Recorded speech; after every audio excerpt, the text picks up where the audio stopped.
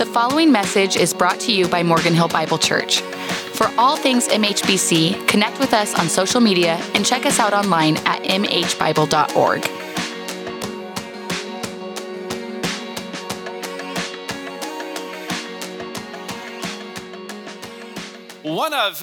One of the exciting things, I'm still new here. We've only lived in Morgan Hill for a few months now. One of the things that I really love about Morgan Hill is it has a very fun and cool downtown area. And I know that this maybe wasn't always the case, so thank you for changing that before I moved here. I appreciate it. And one of the things that I really like is it is very accessible, right? We have kids, so like whenever you go someplace, you're like, all right, we have strollers. Is it going to be easy to park? Is it being able to easy to get around? And for me, at least, Morgan Hill very much so is very easy to do that. We had friends from Chicago who were in town a couple of months ago, and they were meeting us downtown. And so we told them, hey, we're going to be parking. We're going to meet for lunch. We say, we're going to be going to the parking garage on 4th Street. That's where we're going to park. And they wanted to know, hey, is that the same parking garage that we met at the time before? And I said, yes. It's the only parking garage in Morgan Hill. So yes, in fact, it is the same one, right? Because when your context is parking in downtown Chicago or downtown of a large city, you're like, which parking garage are we going to go to, right? Because if you've been to areas like that, or especially during busy seasons, you know that sometimes the biggest challenge is just where to park your car. This was true oftentimes when I lived previously in Chicago. And one of those times that everyone was always fighting for parking, it seemed like, was something that the city would hold every year called the Chicago Air and Water Show. And they estimated that approximately on Saturday and Sunday, approximately 2 million people would flock to the lakefront there in Chicago to watch the boats and the airplanes and all the other things that were there. And right where the parking was, right where the Air and Water Show happened to be, was right by the church where I worked.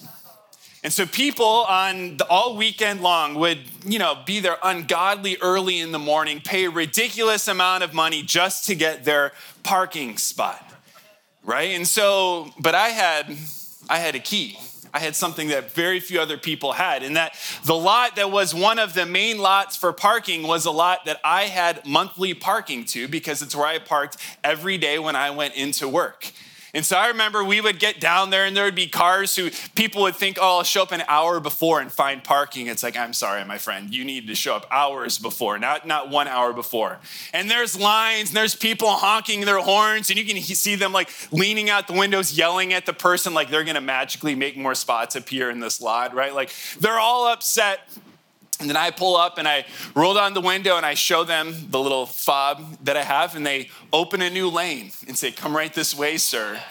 And I just scoot right in, and then I hear more honking behind, right? More words. And they're like, how come he gets to go? See, it was always great going down, because I knew no matter how bad the mess was, I had a guaranteed parking spot for me. Right? And because I knew that, hey, even though there's going to be millions of people down here, I know where I can park. It created just this environment. Oh, it's just enjoyable. I don't have to join into the madness to find it. See, having assurance of something in the future changes and should change our present. Right? Because I knew where I was going to go. I didn't have to stress because I had that comfort. And today we're going to look at this passage as we continue through the book of Ephesians. We're in Ephesians chapter 1, starting at verse 11 this morning. We're just going to be looking at a few verses 11 to 14. And we're going to look here this morning on how, as followers of Jesus, we can have assurance when it comes to the future because of Jesus. And our future assurance should change how we live in the present. Our future assurance of what we have in Jesus isn't just this future thing that we can know we have, but it should actually impact, and we can see today, hopefully together, how it impacts our lives even today. So we're going through the book of Ephesians. Ephesians chapter 1, starting at verse 11, says this: In him we have obtained an inheritance, having been predestined according to the purpose of him who works all things according to the counsel of his will, so that we who were the first to hope in Christ might be to the praise of his glory. The first source of assurance we have as followers of Jesus, the first source of assurance is the sovereignty of God. The sovereignty of God assures us in this world of what we have coming to us. The passage starts by saying, in him. If you were not here with us last week, that's talking about Jesus. Every spiritual blessing we have, including those future blessings, come to us through Jesus. In Jesus, we have obtained an inheritance. Again, last week when we talked about why it was important that we were adopted as sons, that's not to mean male or female, but a sonship adoption was one that meant that we have all the rights and privileges that Jesus himself has, including the inheritance. And that's why he brings this back up. We've obtained an inheritance. We've been predestined according to the purpose of him who works all things according to the counsel of his will. And then he says, so that we who were the first to hope in Christ might be to the praise of his glory. Now, scholars kind of debate over this, but most likely what Paul means there by those who are first to hope in Christ is he's referring to himself as a Jewish believer.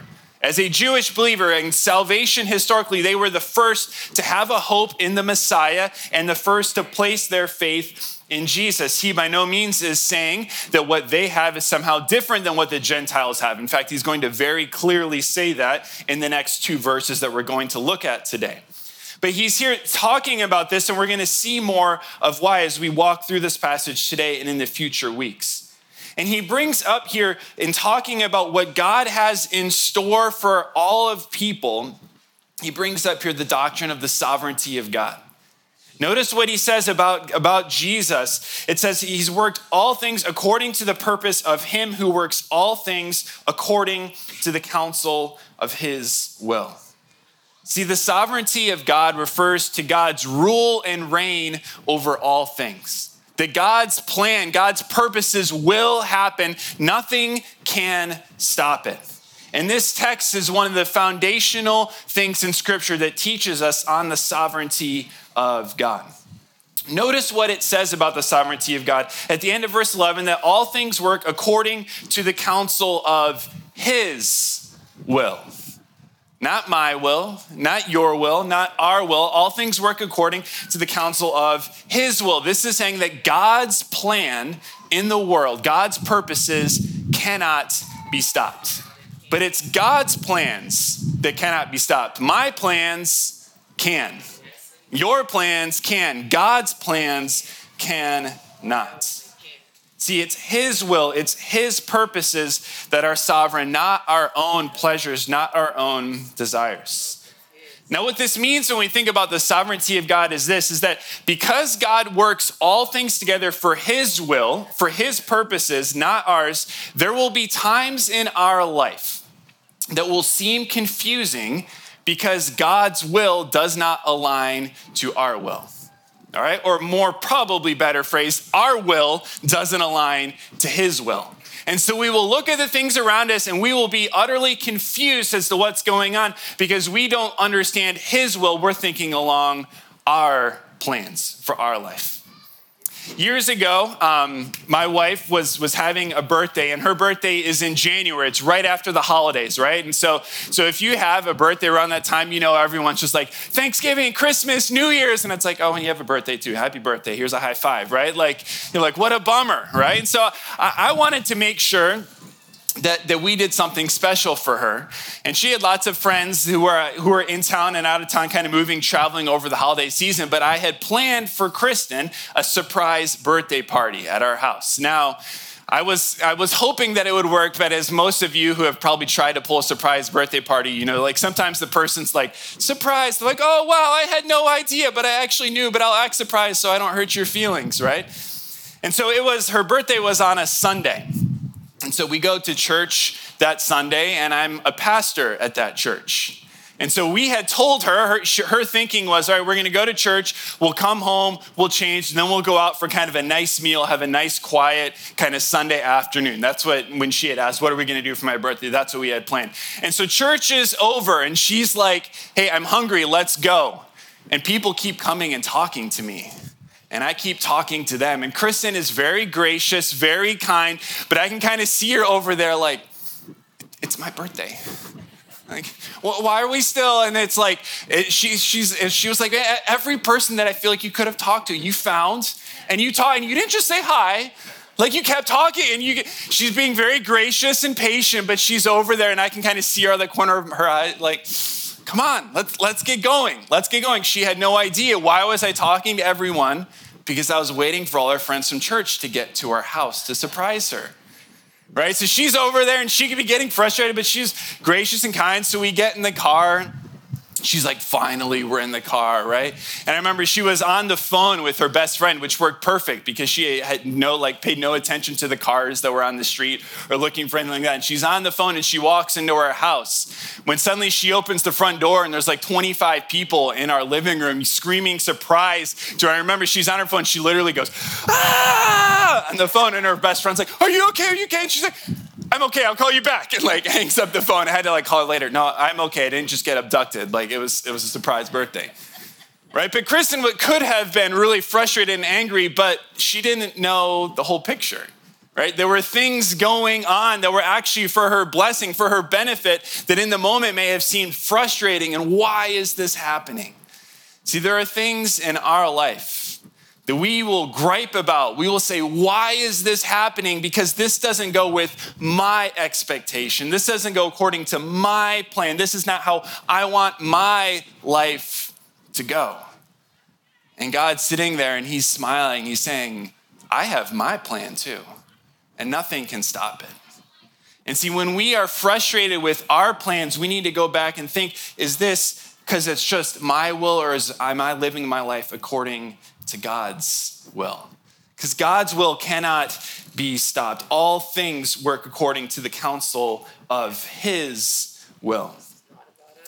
Then there's that phrase there, which we can skim over. I've said it probably 5 or 6 times, but it is still shocking and astonishing when we think of the sovereignty of God. In verse 11, I want you to look down so you know I'm not making it up. The purpose of him who works all things according to the counsel of his will. Not good things, not some things, not most things, but all things. The God who works even recall elections according to the purpose of his will. The God who works global pandemics. The God who works unemployment and job loss and struggle and pain and hardship according to his will. The God who works all things according to his will. See, Romans 8:28, which is another text that we talk about when we think of the sovereignty of God, reminds us of this. It says, and we know that for those who love God, all things work together for good for those who are called according to his purpose. See, the question isn't, is God working this together? The question is, what is God's purpose? What is the goodness here that God has for us if all things work together for good? See, in that next verse, which we so often don't keep reading to in the book of Romans, it talks about how those whom he knew, he predestined to be conformed to the image of his son. See, that's the good that God has purpose for every single one of us, that in every situation in life, we would become more like Jesus. That's the good that God is searching for in our lives. See, I have no idea what you're struggling with this morning, what you're going through in your life. But I have no doubt that for every single one of us, we bring worries and concerns here today. Perhaps it's kind of the basic things that a lot of us would be worried about our kids, worried about the future, we're worried about finances. But maybe for some of you, there are much more immediate, pressing worries, concerns. There's things that last night you could not sleep because they came to mind. There's issues, there's difficulty, there's hardship. I have no idea. But I do know that whatever it is that you are facing, it falls under the sovereignty of God. That he will work all things, even that thing in your life, according to the counsel of his will. See, I don't know about you, but in my life, when I struggle with worry and doubt, it's often because I'm trying to control the things in my life that I need to trust God with. right? Those things that come up that I want to control, I want to find the solution, I need to do this. And rather than trusting God, I hold on to it. And I just want to challenge you this morning. This may be one of the most difficult things that we can do. But in those things that consume us with worry and with pain and with doubts, to trust God even in that. Because we might not know the end answer. We may not know what God will do, but we are convinced, and we can be convinced, that in every area of our lives in which we worry, God is sovereign over. Every single one. So let's submit things to God, because he is the God who's sovereign over all things. Because God is sovereign over all things, it gives us an assurance, a confidence into the future, because we know that nothing that happens falls outside his plan for us and for our lives. Verse 13 says this, in him, still speaking of Jesus, right? In Jesus, you also, when you heard the word of truth, the gospel of your salvation, and believed in him, were sealed with the promised Holy Spirit. See, the second assurance that we have, the second source of assurance is the sealing of the Spirit, the sealing of the Holy Spirit. Now, when Paul says you also, what he's doing here is he's now inviting Gentile believers, non-Jewish Christians, into the conversation as well, saying, we who are first to believe, you also, together in Jesus, we have this. See, we talked about last week in verse 10, the purpose of all things is to unite everything in Jesus. And Paul talks here, and he will especially in chapter 2, specifically on how the cross and what Jesus has done breaks down the Jewish-Gentile divide, which was the largest racial divide in their time. And that's what he's starting to hint at here, is that in Jesus, there are no second-class citizens. There is no, oh, well, you get this, but because you're from this family, you get this. He's saying, no, we together are in Jesus. And when we heard the word of truth, it's not just a story from a long time ago, but it's the truth of what Jesus has done. It's the gospel of your salvation. It's the good news of what Jesus can do for us. When we heard it and believed it, we were sealed with the promised Holy Spirit. Now, believing and being sealed with the Spirit are not things that happen at separate times. It's not like we believe in Jesus on this day and then at a later date, we are now sealed with the Spirit. When the Bible talks about believing in Jesus and receiving and being sealed with the Holy Spirit, it's basically two sides to the same coin. That when you believed, you got the Holy Spirit and were sealed with him. They happen at the same time. Belief in Jesus leads to the Spirit sealing you as well. So what does it mean? If this is true of every single one of us who place our faith in Jesus, what does it mean to be sealed by the Spirit? Well, two kind of key things that come to mind when Paul is writing here. First is this idea of authenticity, that a seal proves that what is inside is authentic and real. They would have thought in this time in the image of a letter being sent and a king's perhaps seal, the ring that he had, put on it in wax, and it would seal it shut, marking the king's image, showing that what was inside was the authentic message from someone. It was not tampered with. This is genuine. It is real. The Spirit is the seal on us saying that our salvation is authentic. See, there were lots of things that I knew would be different when we moved to Morgan Hill. One that I didn't realize that would happen so regularly and so frequently, and I guess I'll take it as a compliment, is emails to the rest of the staff here at Morgan Hill Bible Church impersonating me.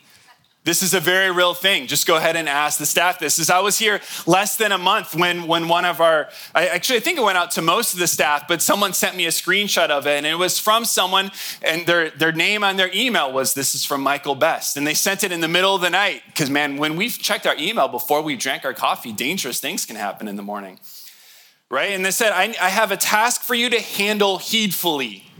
No calls, I will be waiting for your response.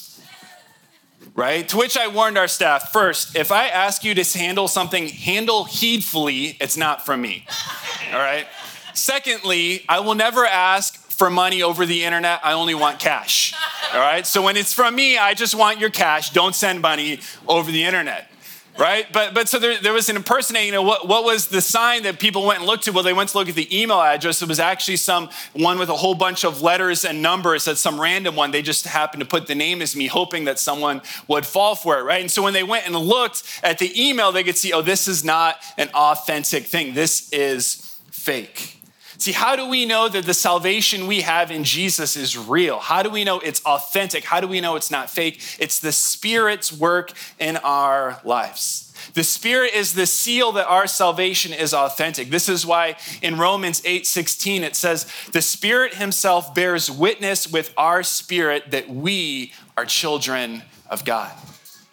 The surest sign of our salvation is we look for the Spirit's work in our lives, and we see him working and moving, and we know that the Spirit himself seals us and that our salvation is authentic. But not only authentic, but the second sign of what it means to be sealed is that it points to ownership as well. It points to ownership.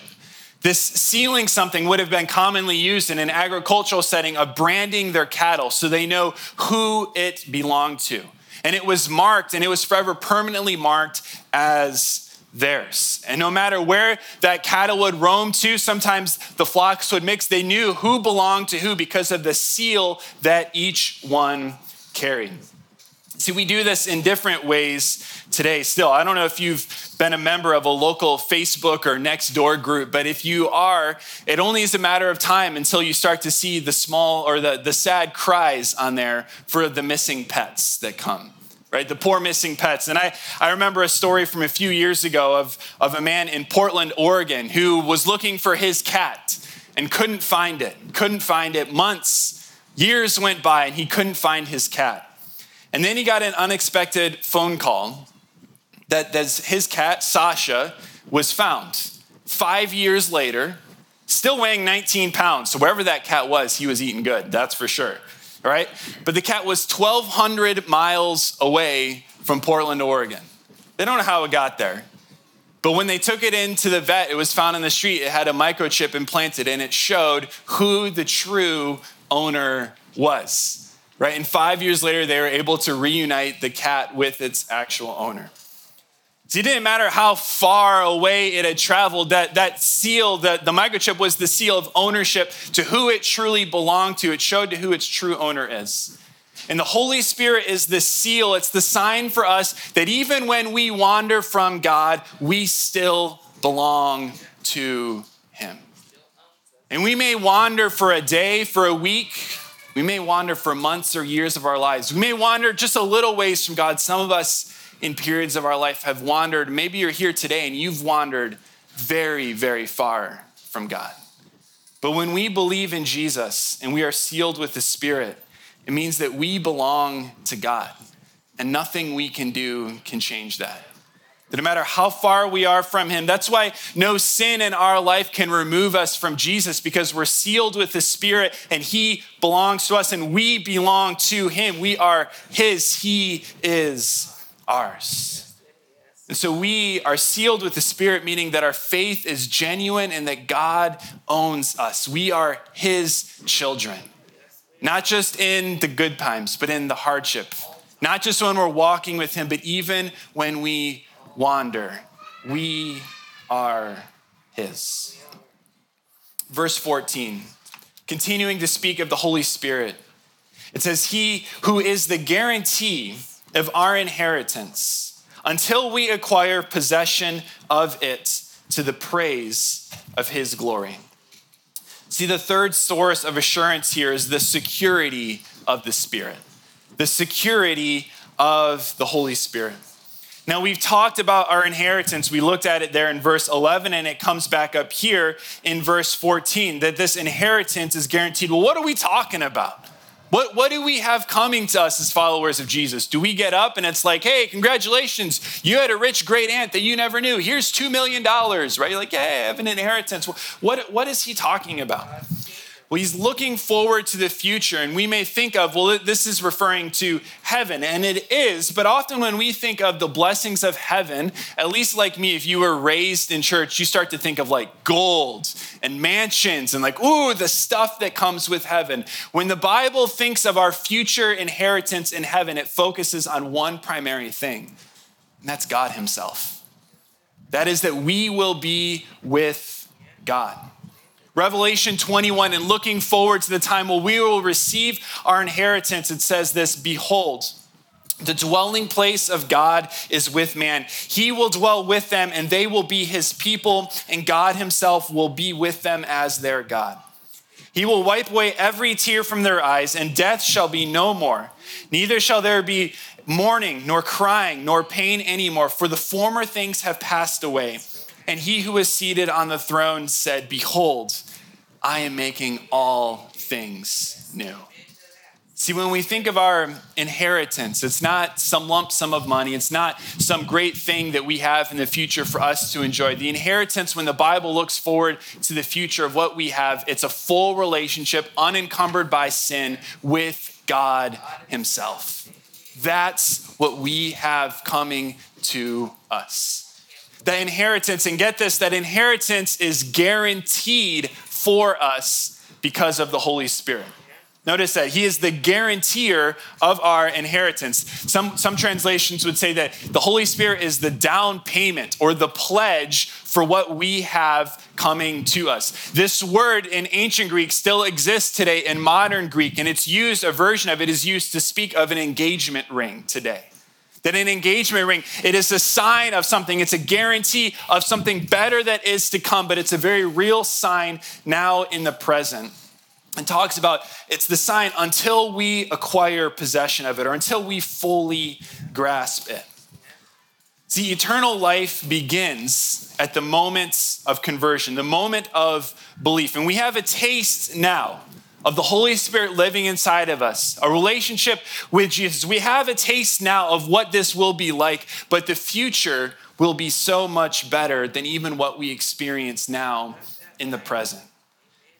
Remember when I was young, I don't know, maybe they still do this today, but when I was young, often when you would buy a video game, kids, this was back in the day, they actually like came in CDs or cartridges and you had to like blow on them to make sure they worked when they didn't work right. And then this downloading stuff. But they would often send you a sample one or a demo game as well.